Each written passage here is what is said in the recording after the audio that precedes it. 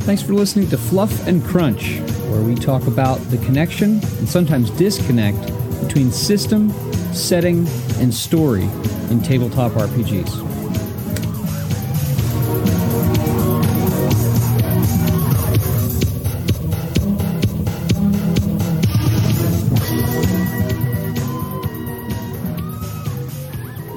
All right. Well, we've already gotten a little fired up here talking about politics and garbage like that. So now we're going to talk about something pleasant, right? Star Wars. Star Wars. We're going to talk about Star Wars and your idea of how would you do this with 2D20? Where would we start?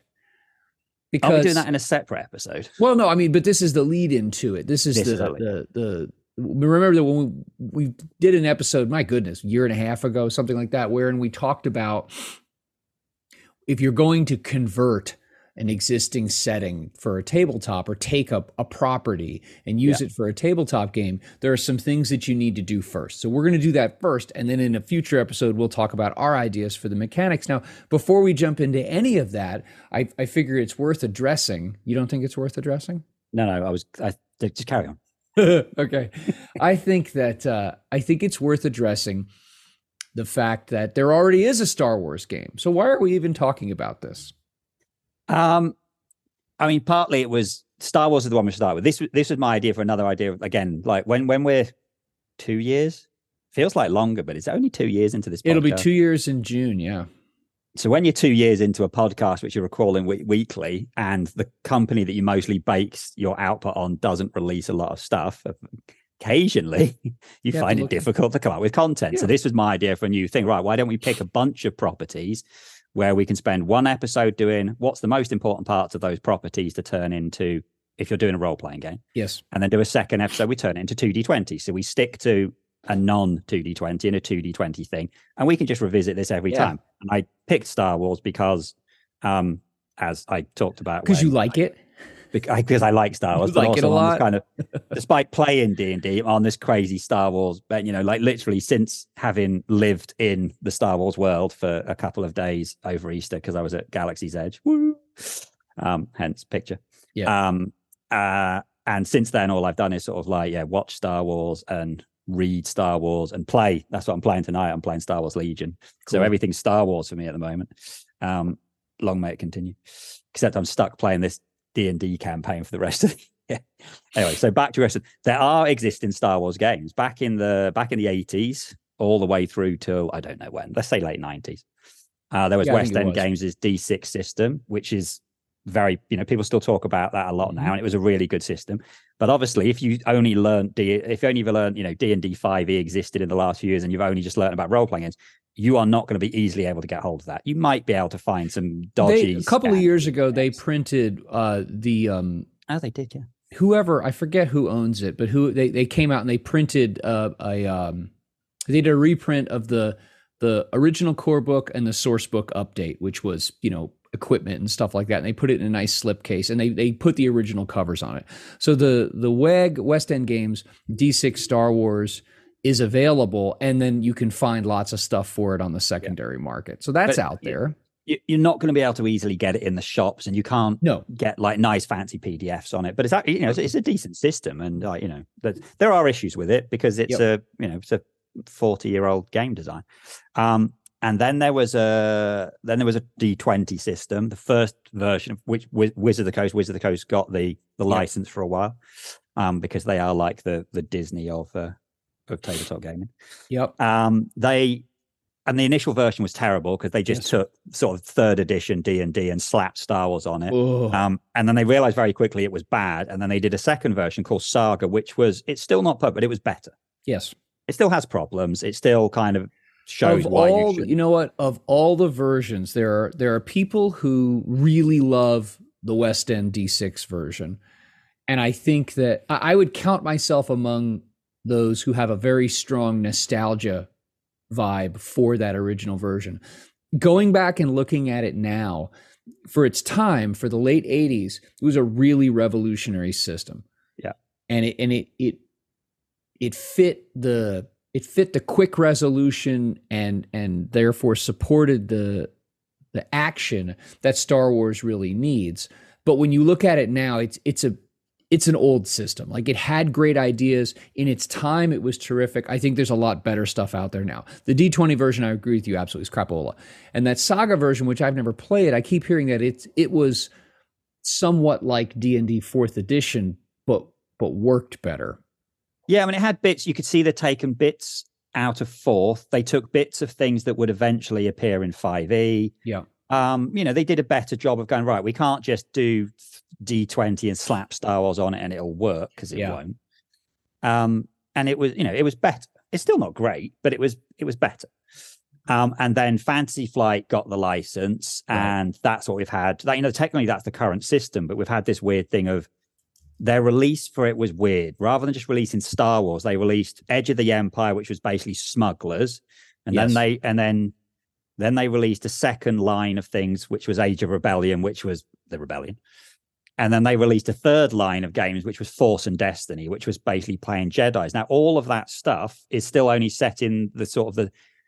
For some reason, most of the Star Wars role-playing games are set in the time period of, in between New Hope and Empire Strikes Back. That's a 3-year period, but that's what they kept doing. Now, Saga did give us books for sort of the Old Republic and the Legacy stuff, which now is Legend, so it's gone, and some other things. They have given us books from Fantasy Flight of, it's like Collapse of the Republic and Dawn of the Empire, but we've still got nothing past Return of the Jedi. Like, we don't have a Mandalorian setting book. Right. They did release a starter set for The Force Awakens, but we've got nothing from that time period. So, and at the moment, nothing's happened. There was this big change at Fantasy Flight where Asmodee bought Fantasy Flight and then sort of split off bits of them. So they kind of have given all their miniature stuff to a different company, and they've given all of their role-playing stuff to a company called Edge, who I think are based in Spain, but I could be a bit wrong about that.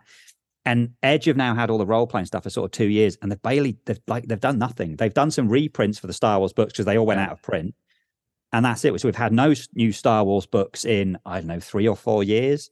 We've had, nothing for the other things. But to be honest, it seems like it kind of seems like a dead system right now. It does. There's like a dead game. Yeah, there's nothing coming out for it. Yeah, there was all this push when the 3 the 3 sequels, which got progressively worse, but that's beside the point. When those 3 movies came out, there was a big push, and that's when Fantasy Flight had it, and it just feels like since the other Star Wars movies came out, it just has kind of disappeared. Like, I'm looking on edge-studio.net right now, and there's nothing on the front page that even mentions Star Wars. If you go onto various chat places and Reddit and stuff, people are like, well, we don't really know what's happening. We know Fantasy Flight still have the license, which means Edge have the license, but they are currently at the moment just getting reprints of the books out there. So if you want to play it, you can. Yep. Yeah, they have they have the 3 books, The Force and Destiny, Age of Rebellion, Edge of the Empire, and you can click on those and get information about it. They have supplements, a list of supplements. Okay, great. And then they also have a link for The Force Awakens. Which is just the start thing. So that's that's the adventure, that starter set. So yeah, it doesn't. So okay, but so if you wanted to play Star Wars, your place you would really have. The options aren't great. And actually, if you wanted, I'll go on drive-through and have a look. Well, Star Wars had this really weird thing that when Fantasy Flight got the license, for some stupid reason, into the license that Electronic Arts had for making computer games was that any electrical format Star Wars stuff was Electronic Arts, which meant that Fantasy Flight was not able to release any PDFs. Yeah. So you can't get PDFs of these books. And Fantasy Flight have gone all the way through this isn't our fault. Now, apparently that license has changed to some extent, and we may eventually be able to get PDFs. But this is still a game system. This is the game system that came before Genesis, and Genesis came before 2D20. So you're still talking a more than 10-year-old game system, and it has flaws. It could do with a second edition. It's quite good. But actually, if you want to play Star Wars now, you need 3 core books, and each of those core books is probably... a lot of money. I mean, they're 50 quid, so they're probably 60, I always thought that... And you need 3 of them. Yeah. So we should wrap this background of it and get to our essential elements of Star Wars, but I'll throw in one last piece for this. That I wonder if Edge Studios is doing that. I wonder if they're going to make a second edition, because you're right. I mean, there are things about the system that I think that 2D20 does way better in terms of narrative. Like, call them narrative dice in loose terms.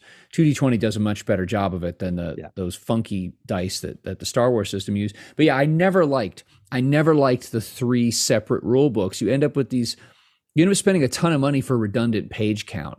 Yeah. And I don't know. I was excited about it when it first came out because it's Star Wars and I dig Star Wars. And I never really liked the system all that much. It grew stale very quickly when I was running it. I quite like it, but I don't like the fact it's spread over so many books, and a lot of books have very little information. And it's one of those properties that still you will see people post on, Reddit or somewhere, what system should I use for? And people will say, everyone suggests their favorite system. Fate players suggest Fate, Powered by the Apocalypse. People go, you could do it Powered by the Apocalypse, and then you'll get the Force from Darkness people, because you'll get people say, use Scum and Villainy. Scum and Villainy is just Star Wars. And it's like, well, it is if you want to play a smuggler. If you want to use it for anything else, it's not going to work. And people will say, Savage Worlds. And this is the thing, people suggest their favorite system. And sure enough, in a week's time, we're going to suggest 2D20. Because I think actually, partly, one of the things that makes it very easy to do in 2D20, although I'm jumping ahead, is that I'm convinced you can convert from Genesis, Star Wars is Genesis, to 2D20 relatively easy. Not with, not super easy, but relatively easy.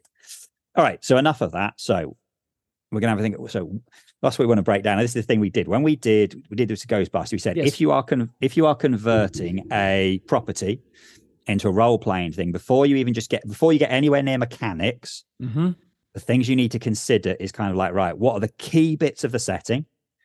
And what kind of stories are you going to want to tell? Right. And that's what you need to look at before you ever look at mechanics. Yeah. So that's what we're going to have a look at. What are the key? What makes a Star Wars role-playing game a Star Wars role-playing game? And you could say this about TV, because apparently lots of people think that Andor is Star Wars, and my family disagree. So what makes Star Wars Star Wars? Yes. Okay. I think that episodic action, maybe that's not necessarily something that's of Star Wars, but it is something that I think we can use to describe Star Wars. Episodic action. And what I mean by that is, look at the screen cuts in the different Star Wars movies. Look at how the Mandalorian is. He's one place and then he appears at another planet. We have these cinematic scene cuts, and there's action.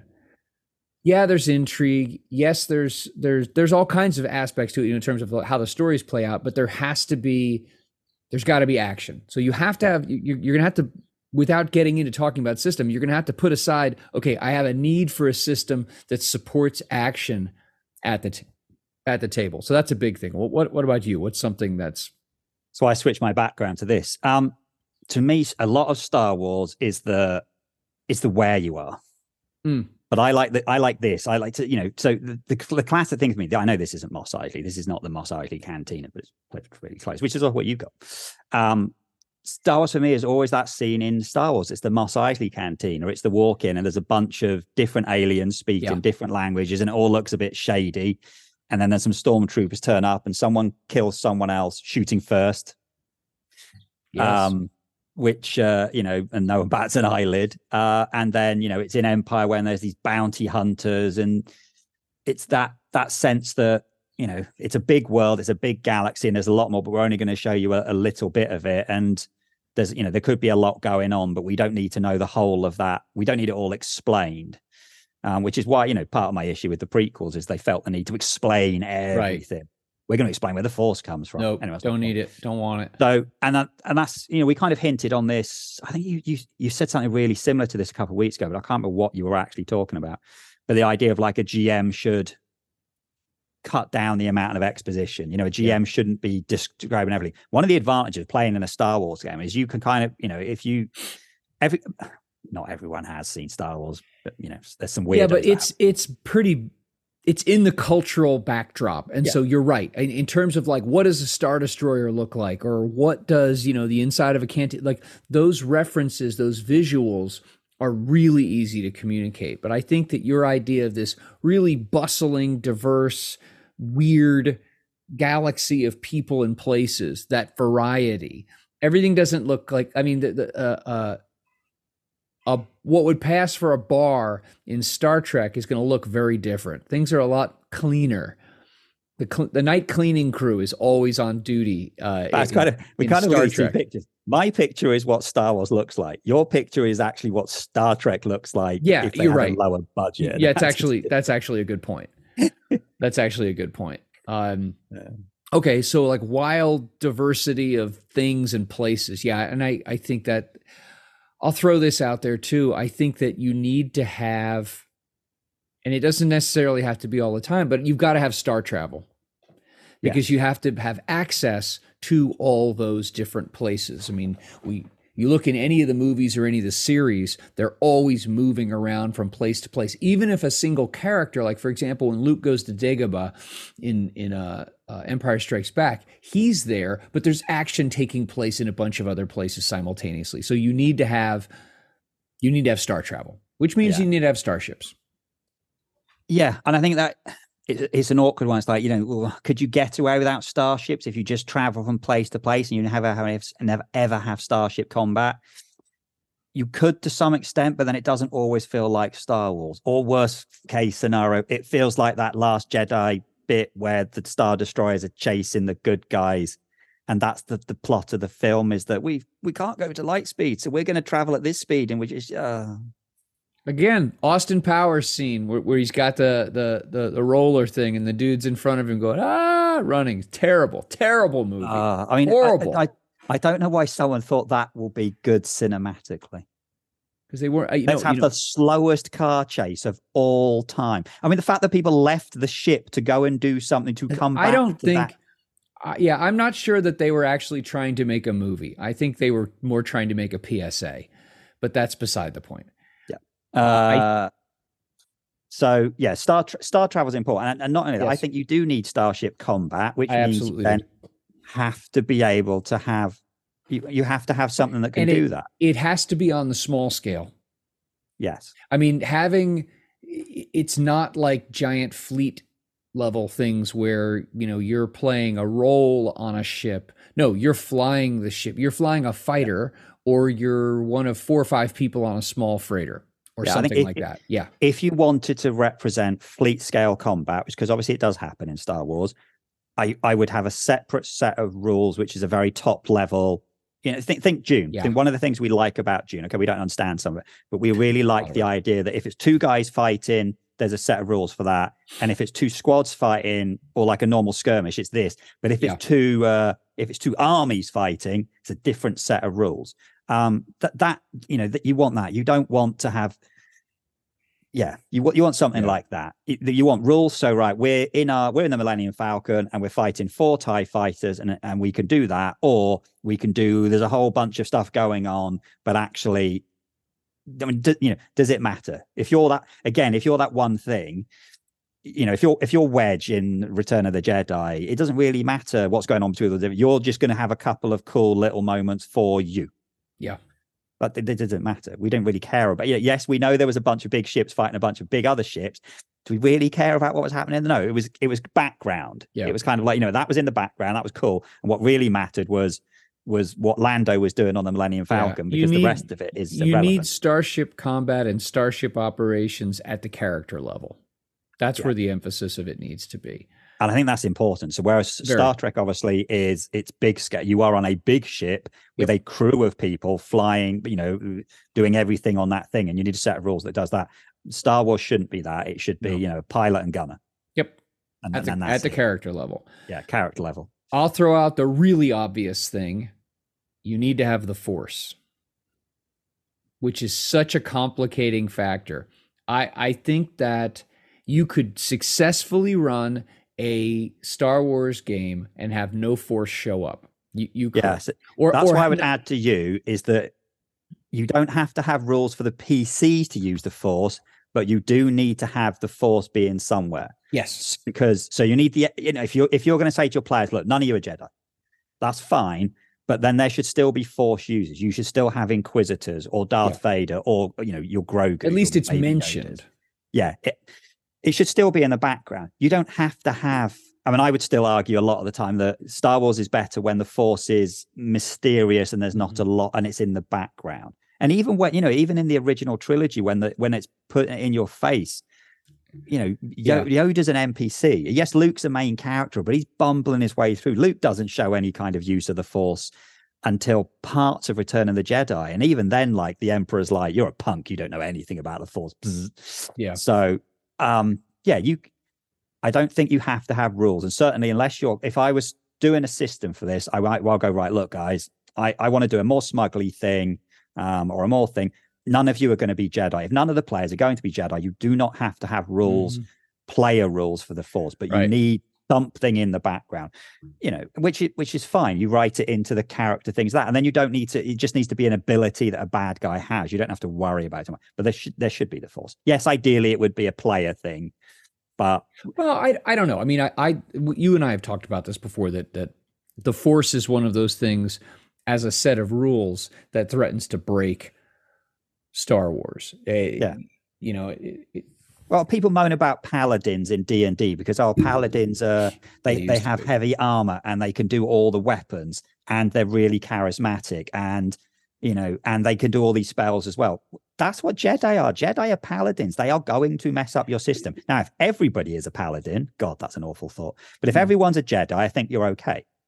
I think when you try mixing it up, that it gets awkward because, again, it's the paladin in the party. Yeah. The rogue wants to go and steal something and the paladins, you can't do that. Well, Jedi aren't just rules. Jedi are also like a code you need to live by. This is when you maybe then want to think about a different time period. And again, if you're playing, the standard during the during the Empire period, and someone wants to play a Jedi, you've got problems because, well, your character is literally walking illegal.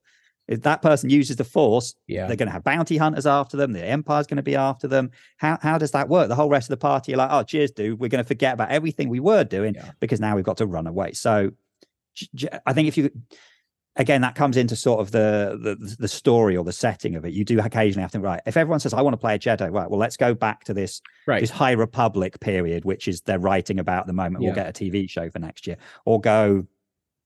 Whatever. There isn't another period where we have a lot of I think that my point, though, about there's got to be the Force, what that actually means and how it plays out, how you play it out as part of the story and part of the rules, that's a whole set of other questions. But I think that the Force has got to be there in some way or another.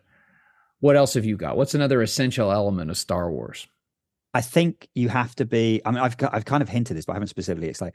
You have to be clear, and I think you need to decide which time period are you playing in. Because everyone we've seen so far always starts off with this, we're going to go in between New Hope and Empire. If you're doing that, you then have to have a thought of, right, what time period are we setting in? And are we, this is more of a when you're running it as opposed to the system you use, but are we not going to overlap with what's happening? In other words, what I mean is like, right, if we start after A New Hope, because that's the standard, after 4 years, are we going to have, we play for ages and we're playing in a certain time span. What happens when Wedge and Lando blow up the second Death Star and kill the Emperor? Do we then go from there? Or are we going to do that? And what happens if our players going to be able to join the rebellion and do that? What happens if we kill Han Solo or Luke in between the first and the third film? Are we then going to do a what if thing? So I think that's something we've mentioned this in the past in different episodes. You need to have that conversation of, right, what time period are we setting in, and are we going to have canon be fixed, or are we going to play with that? That's more of a when you started playing as opposed to a rules thing, but it is something you need to consider. Yeah. My last thing I'm going to throw in that I can think of right now that I thought of, and maybe you'll jog my memory of something else, but I think that an essential element of any Star Wars game is the Empire. Or something that either points toward it or is the result of it based on time period. For me, one of the things that makes, let me back up.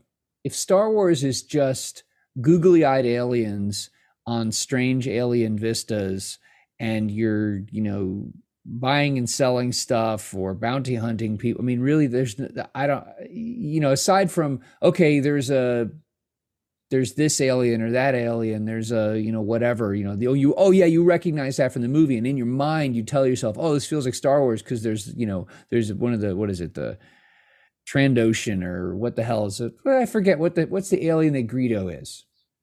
Rodian.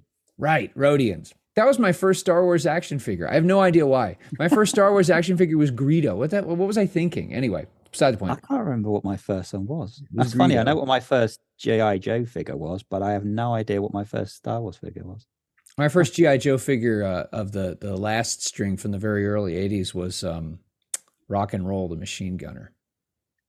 You see, here it was funny because ours was called Action Force. This is now a whole different conversation. But I had Barbecue. That was my first ever one. Barbecue.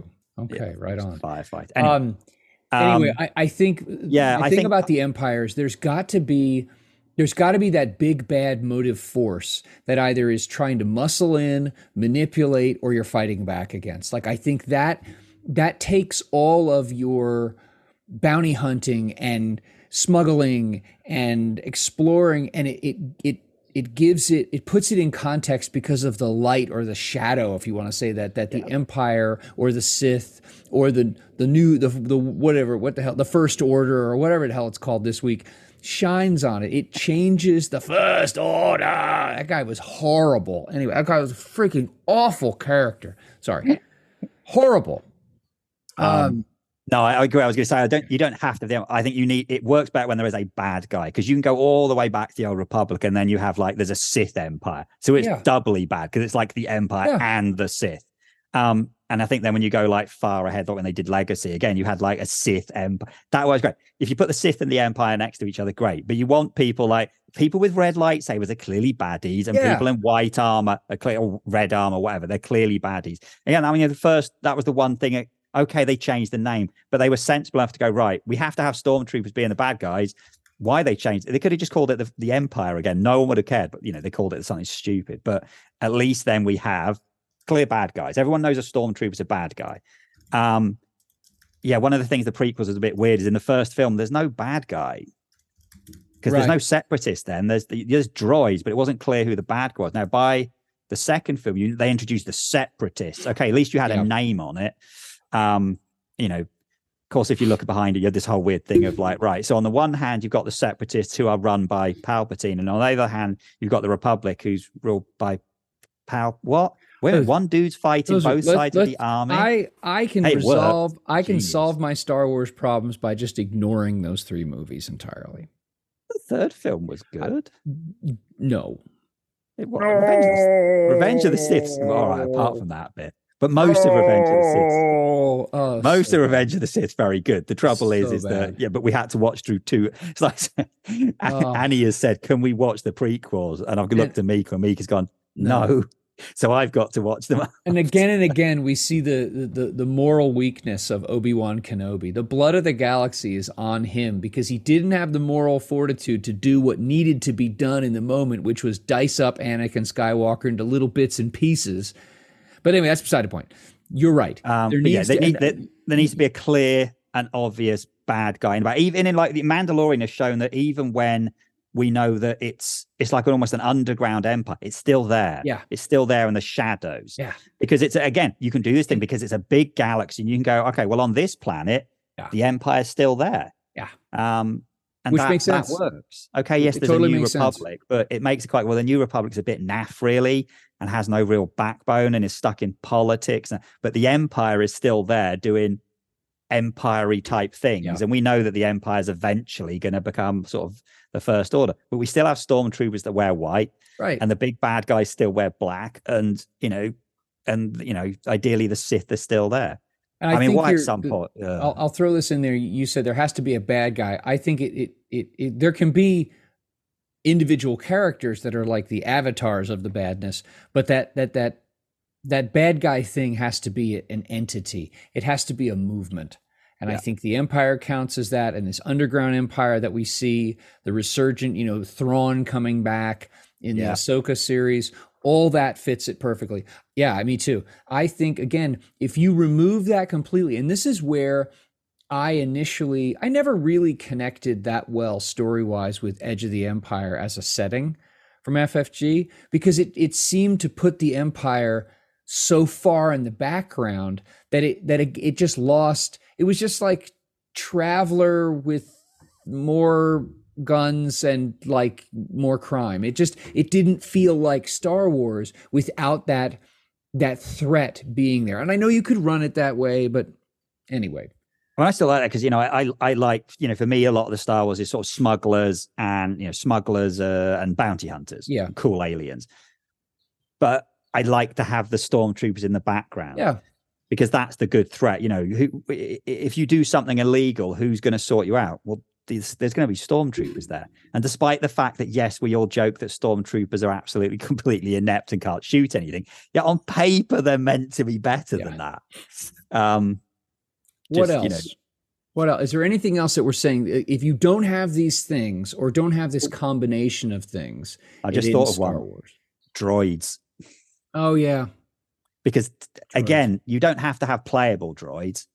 But the only characters that are present in all of the Star Wars films, apart from Solo, is R2-D2 and C-3PO. They are, they're always there. So droids is an important part of story Star element. Wars. It's a good point.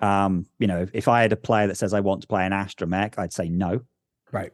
Because that's dumb. But if you want to play a protocol droid, that's this that's worse. It is, but so the comic I'm reading at the moment, which is Dr. Aphra, who is like the best character that's only in the comics and has to make the thing to live action at some point.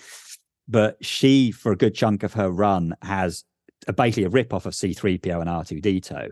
But the C-3PO in it has no morals, and all he wants to do is kill people. And he has like his fingers turn into knives, and he's just a straight-up psychopath. That's horrible. So he's a really cool character because all he gets upset if she won't let him kill people and doesn't understand why it's wrong because something's gone wrong in his thing. And he has like no ethics or morals. So he's a psychopath. Yeah.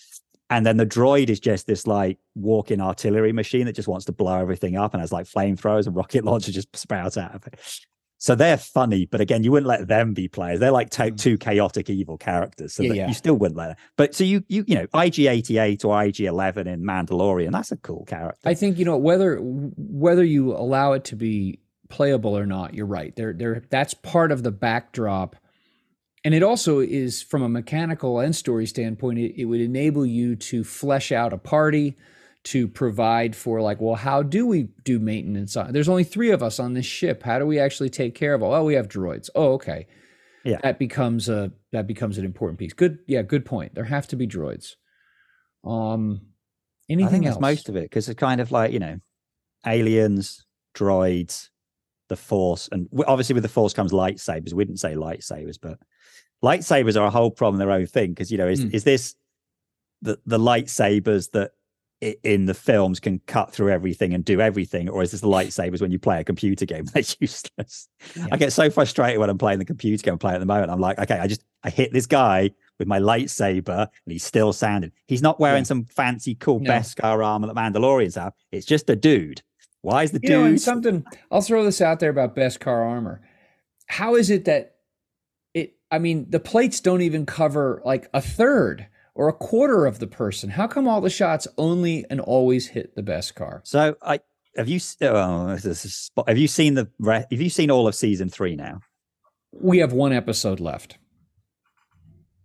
And there might be people out there who haven't watched it, so no spoilers, but we watched up to the point where I'll talk about afterwards, but the short version, there are various things that you can watch in various Star Wars things where you will see people deliberately shooting between the plates. So that is an acknowledged thing. Okay. Yeah, a lot of the time unfortunately Mandalorians do seem to get hit in the plate. Django didn't get hit in the plate. That's true. Mace Windu.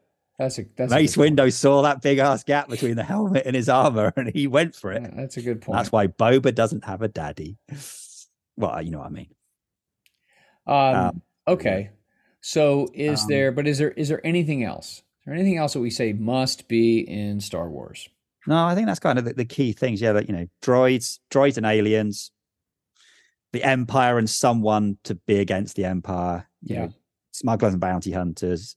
Cool locations, which, and one of those things about locations, apparently all planets only have one terrain on the entire planet. Right. That makes it convenient. Here, actually, you know what? I'll throw this out there. And I think the assumption that characters are heroes or jaded heroes, but they are heroes. You don't get the protagonists in Star Wars they're hero. They are the good guys. There's no, hey, let's play neutral evil characters in our D&D campaign. There's nothing. No, I think like there's that. Yeah. I mean, if you watch through the Clone Wars, you have the odd redeemed character, like arguably Asajj Ventress is like starts off straight up evil, and then slowly and redemption moves stories. more. We love those, but you wouldn't have her as a playable character. So that person gets redeemed to be a hero. They're like tarnished because of their background, but yeah. I think the idea of Star Wars is meant to be, you know, light versus black. It's meant to be good versus evil. Okay, we're starting to see more of these characters that are trying to be a more nuanced take on the Force. Like, okay, I'd say Rey, but other people would disagree. But like Ahsoka says, I'm not a Jedi. I'm not light or dark. Yeah. I'm in the middle. But, you know, that's one character in a ton of, you know, good or evil. It'd be nice if the Jedi started moving away from this really good or really, and I'll keep the evil. The evil guys are fun. We like evil bad guys, but no, I think you're absolutely right. You know, Star Wars is one of those properties where you have heroes and villains. Yeah. Because but and if everything is gray and brooding, it loses the contrast that is essential to Star Wars. I'd it becomes something that it's not. Yeah. All right. So now we got to think about how we can port those things into 2D20, and we'll do that in another episode.